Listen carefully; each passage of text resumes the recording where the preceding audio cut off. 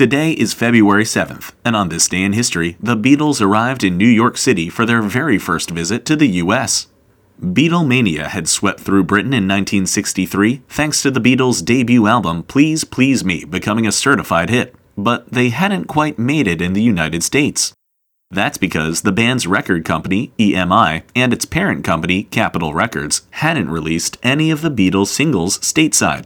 Many Americans were aware of the sensation the Beatles had caused in the UK, but it wasn't until December of 1963 that the Beatles first hit the US airwaves, thanks to a DJ that got hold of their single, I Want to Hold Your Hand.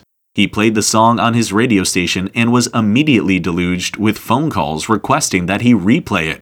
Capitol Records realized that they had a transatlantic hit on their hands and released the Beatles album to instant acclaim in the United States.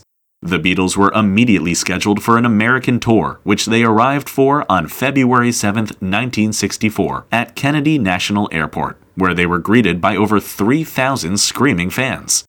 The fun didn't stop there, though. 2 days later, the Beatles appeared on The Ed Sullivan Show for the first time, an episode that roughly 40% of the U.S. population tuned in to watch.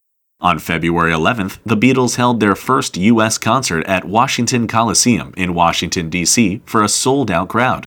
A week later, their new album, Meet the Beatles, hit number 1 on the Billboard 200 and stayed there for nearly 4 months. And in the years that followed, the Beatles would continue to release hit after hit in the U.S. and beyond. But all of that began on this day in history.